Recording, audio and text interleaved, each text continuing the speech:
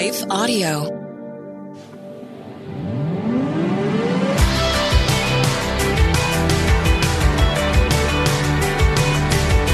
You're listening to Therapy and Theology, and I'm your host, Carly Mercoulier. This podcast is a space where we explore popular topics and questions related to the convergence of faith, feelings, spiritual formation, and more. My prayer is that through these conversations, we will grow in our awareness of who we are as beloved children of God, learn to acknowledge our needs and emotions with curiosity and compassion, and rediscover the purpose and power of our unique stories through the lens of the gospel. As a licensed therapist and ministry leader, I want to give voice to the many questions we face while cultivating a clearer view of how our faith informs our healing journey. I don't have all the answers, but I am committed to going deeper and walking together. So whether you've been to therapy or know exactly what you believe when it comes to theology, I want to invite you to join this journey as we fearlessly name the complexities of our present reality and press into the hope of the gospel story. So are you ready? Let's jump into today's question and begin this journey together.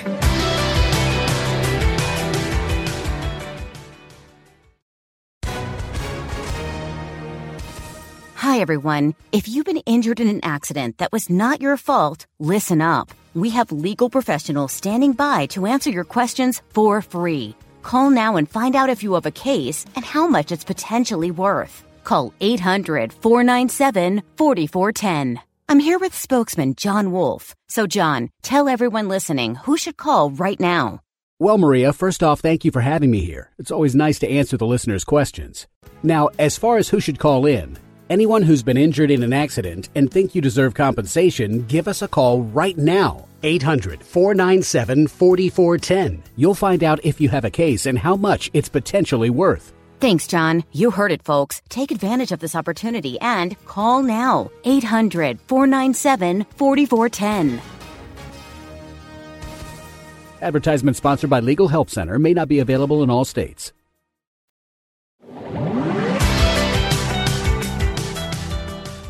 Hi, friends. Welcome back to Therapy and Theology. For those of you who have been tuning in for some time now, happy 2024. And to our new friends, if you're listening for the first time, welcome to Therapy and Theology. Over the last several months, we have been looking at a theme, embodied. And this theme is going to be one that we carry with us into 2024 as we continue this season of the podcast. And so one of the things that I thought about when I was thinking of how we should begin 2024, something that was laid upon my heart and that has been kind of reiterated throughout all of 2023, is this idea of being God's. And so my word for 2023 was yours. I am yours. And then as I studied scripture throughout all of the year, this theme of how I am his and he is mine, and also how all that God has is ours, I began to just wonder in this concept of belovedness and what it means to be loved by God, and then how that embodiment of his love for me, for you, this embodiment then allows us to return to him in love as a response, and then to bring his love to others as an embodiment of Christ. And so it's what Ann Richardson says, right? We begin at belovedness. And so with this concept in mind around our embodiment of belovedness, I want to take the next few episodes to give a little bit of a theology on this by answering the questions: what is love and why do we love? How do we love? And who do we love? And so throughout stories of scripture, we see this come to life. And through simple questions, I think we can find beautiful and deep answers. And so we're going to look at this first statement today. It's kind of a two-part question. What is love? And why do we love? Both why are we to love God? That's a command in scripture, and others, right? Why do we love? So we're going to anchor this whole series in Luke chapter 10 and use the parables of Jesus' teaching to help us explore what it means to be loved by God and then therefore love God and love others. So let's begin by just looking back at Luke 10, 25 through 28. So at the beginning of this story, we see Jesus' teaching, and then a lawyer who's listening stands up and puts him to the test. And he says this in verse 25. And he said, "What should I do to inherit eternal life?" And he said to him, "What is written in the law, and how do you read it?" And he answered, "You shall love the Lord your God with all your heart, with all your soul, with all your strength, and with all your mind, and your neighbor as yourself." And he said to him, "You have answered correctly. Do this, and you will live." What I love about this passage is that there's a question here, and regardless of the intent of this question, because oftentimes it's said that this question was ideally to trap Jesus into an argument, what I love is that this question actually reveals a deeper meaning behind the question and how Jesus brings it back to what he finds most important, which is relationship, right? What we see here is he asks the man what is written in the law, and what he's referring to is the Old Testament prayer that the people of God would have known from the time they were young. It's called the Shema. This was important because Jesus knew that this man asking about eternal life would know and have been brought up reciting the Shema. Yet although it was common to the Jewish people, Jesus intended to remind them of what was important to him, relationships built on love. And not just any kind of love, but God's love, an active movement out of affection and good intention. So we see this Shema actually originated in Deuteronomy 6 and 7, where God established the command and how it's rooted in a desire for relationship with God, founded on his covenant love. I think this is such a helpful context for understanding why we are to love God and others, as it initiates this embodiment, this receiving, both with our hearts, minds, souls, and strength, this receiving of love, this encounter with love. Therefore, then we can love in response. It's an overflow of something we've experienced. Here's the most important thing that all of this can hinge upon. The image we hold of God will directly connect to our movement towards or away from relationship with him. And this is so beautifully wrapped in from an attachment perspective when we look at this from the lens of psychology, right? If we think about the relationship between a child and a parent, we are able to recognize that the child's perception of that parent's receptiveness to them, right? When a child looks at their parent, looking at them, they're looking to see if they're loved and accepted by them, right? So that mirroring is so important. And we have actual brain chemistry that helps us create a vision of ourselves, an image of ourselves based on the mirror image of what our parents are showing us through their faces. Isn't that incredible? And I also believe that this is something we see in our relationship with God.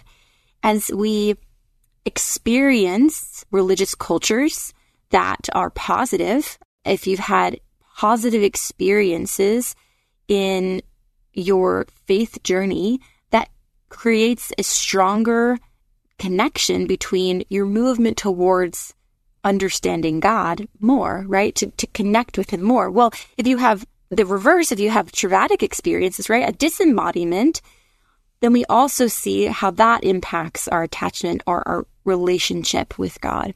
And so I want to pose a question for us to consider here. What is the first thing that comes to mind when you think of God? Because if we hold a view of God as harsh or critical or constantly, repetitively disappointed with us, we are then often motivated to work for God's love or even avoid God's perceived judgment. Yet as we come to know God as love, through the understanding of his patience and kindness and movement towards us, his delight in us, his grace towards us, our motivation to love God or to connect with God in relationship grows. This embodied experience of God's love and character is something that does something in us. It transforms our very lives. It begins, though, with God's movement towards us, right? And when we see this, we begin to look at God looking at us.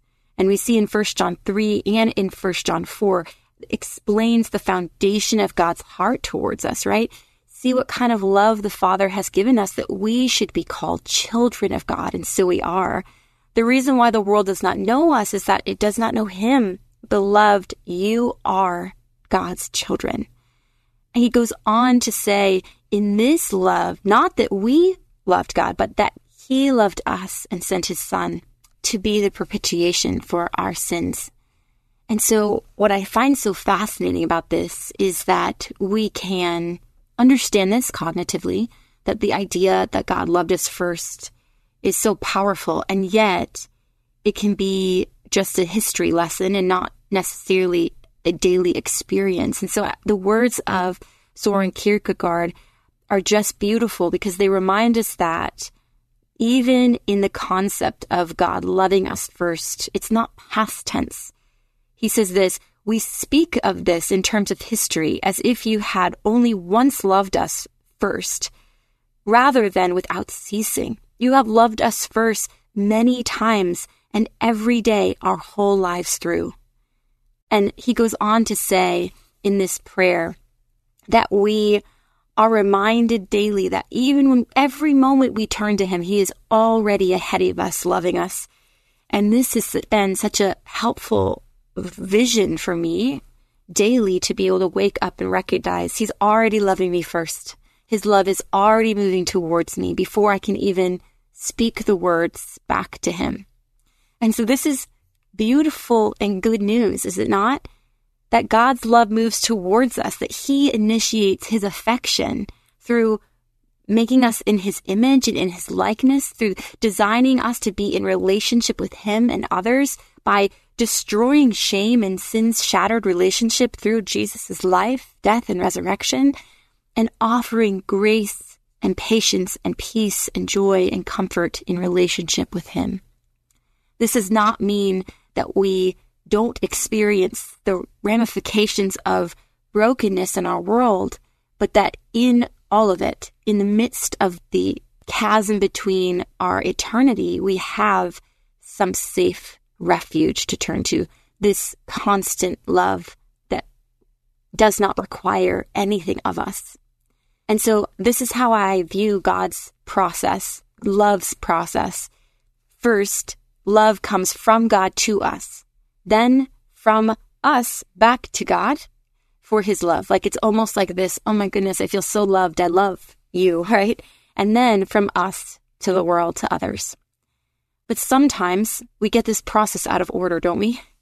The messages of the world, and even in Christian culture, have created a belief that we have to work for God's love and connection, approval and presence.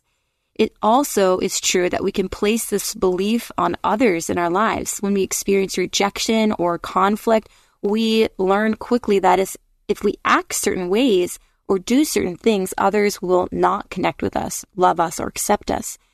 Yet in both of these scenarios, we find that love described by Jesus in the passage in Luke and in reference throughout all of Scripture becomes inverted from affection that moves into action, to action that seeks out love and affection.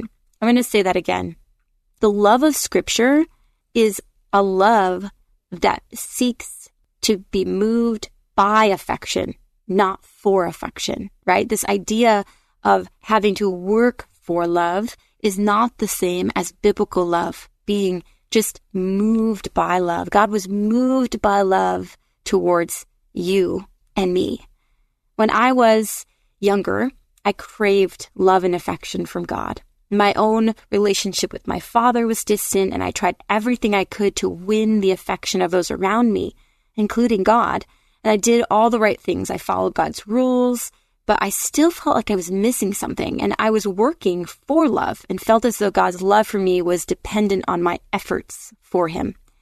Yet then I came to understand, I came to embody God's love for me that did not change based on my goodness or badness. I was his beloved child, and nothing I could do could separate me from that truth. And this changed me. It changed the way I began to love God and others. And trusting in God's love for me allowed me to love out of a response to his love rather than obligation to obtain his love.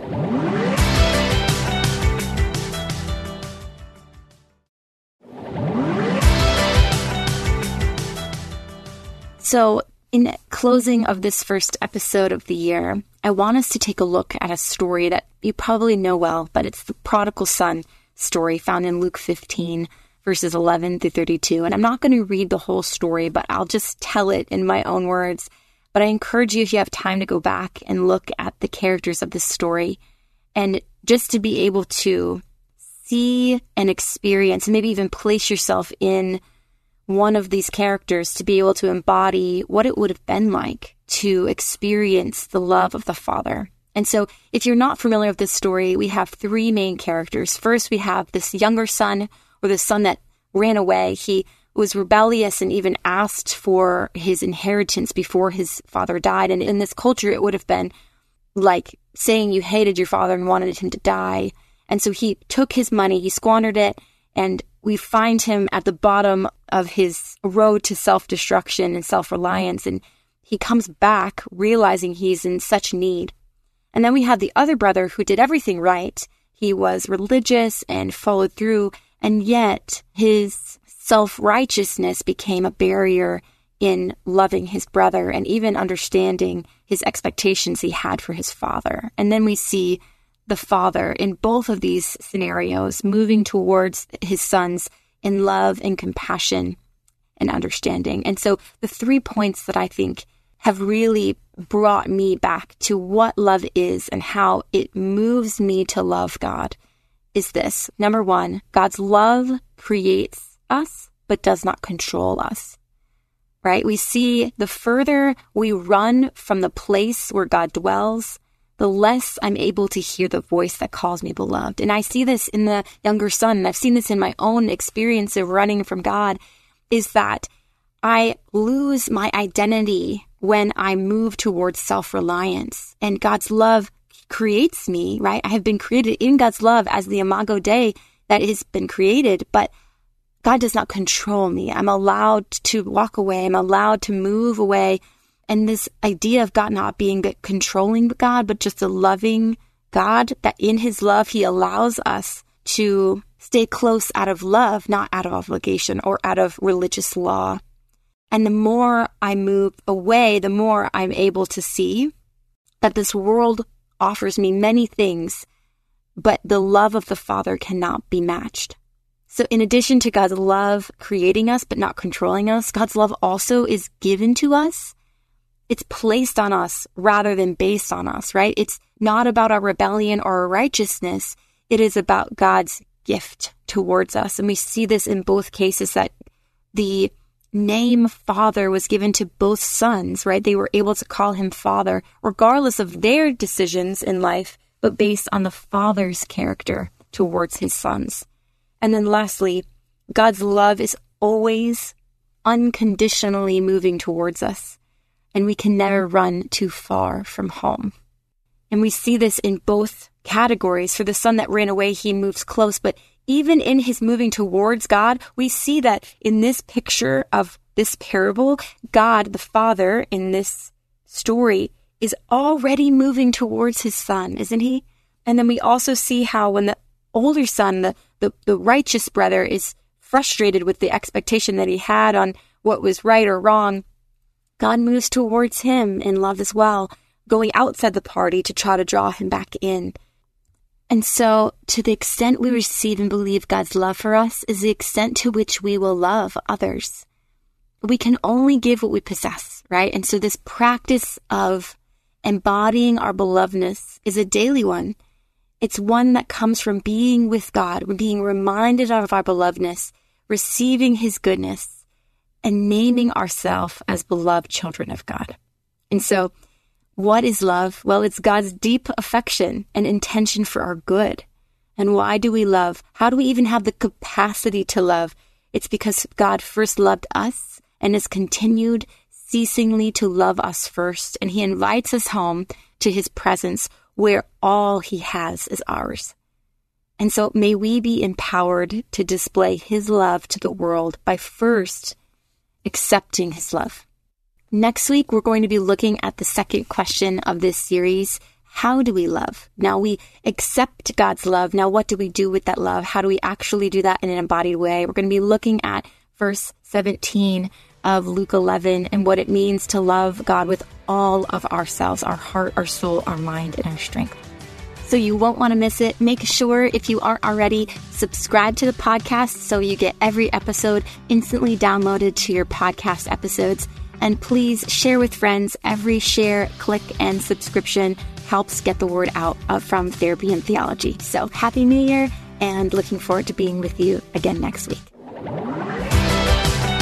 Thanks so much for tuning in to this episode of Therapy and Theology. If you have a question or topic you would like discussed on a future episode, please feel free to email me or drop it in the comments.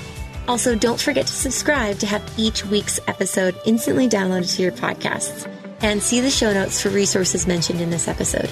To access more content and join my monthly email list for the latest updates and info, visit my website at carlymarkluyer.com. Is life feeling chaotic? I get it. I'm Rachel Wojo, host of the Untangling Life podcast. Don't miss the passionate encouragement and faith-based resources you need to help you clear your head and calm your heart. As Shell says, it feels like Rachel always knows what I need to hear. She keeps it real and is so humble. Her podcast is just the cherry on top. Enjoy Untangling Life with Rachel Wojo on lifeaudio.com or your favorite podcast app now.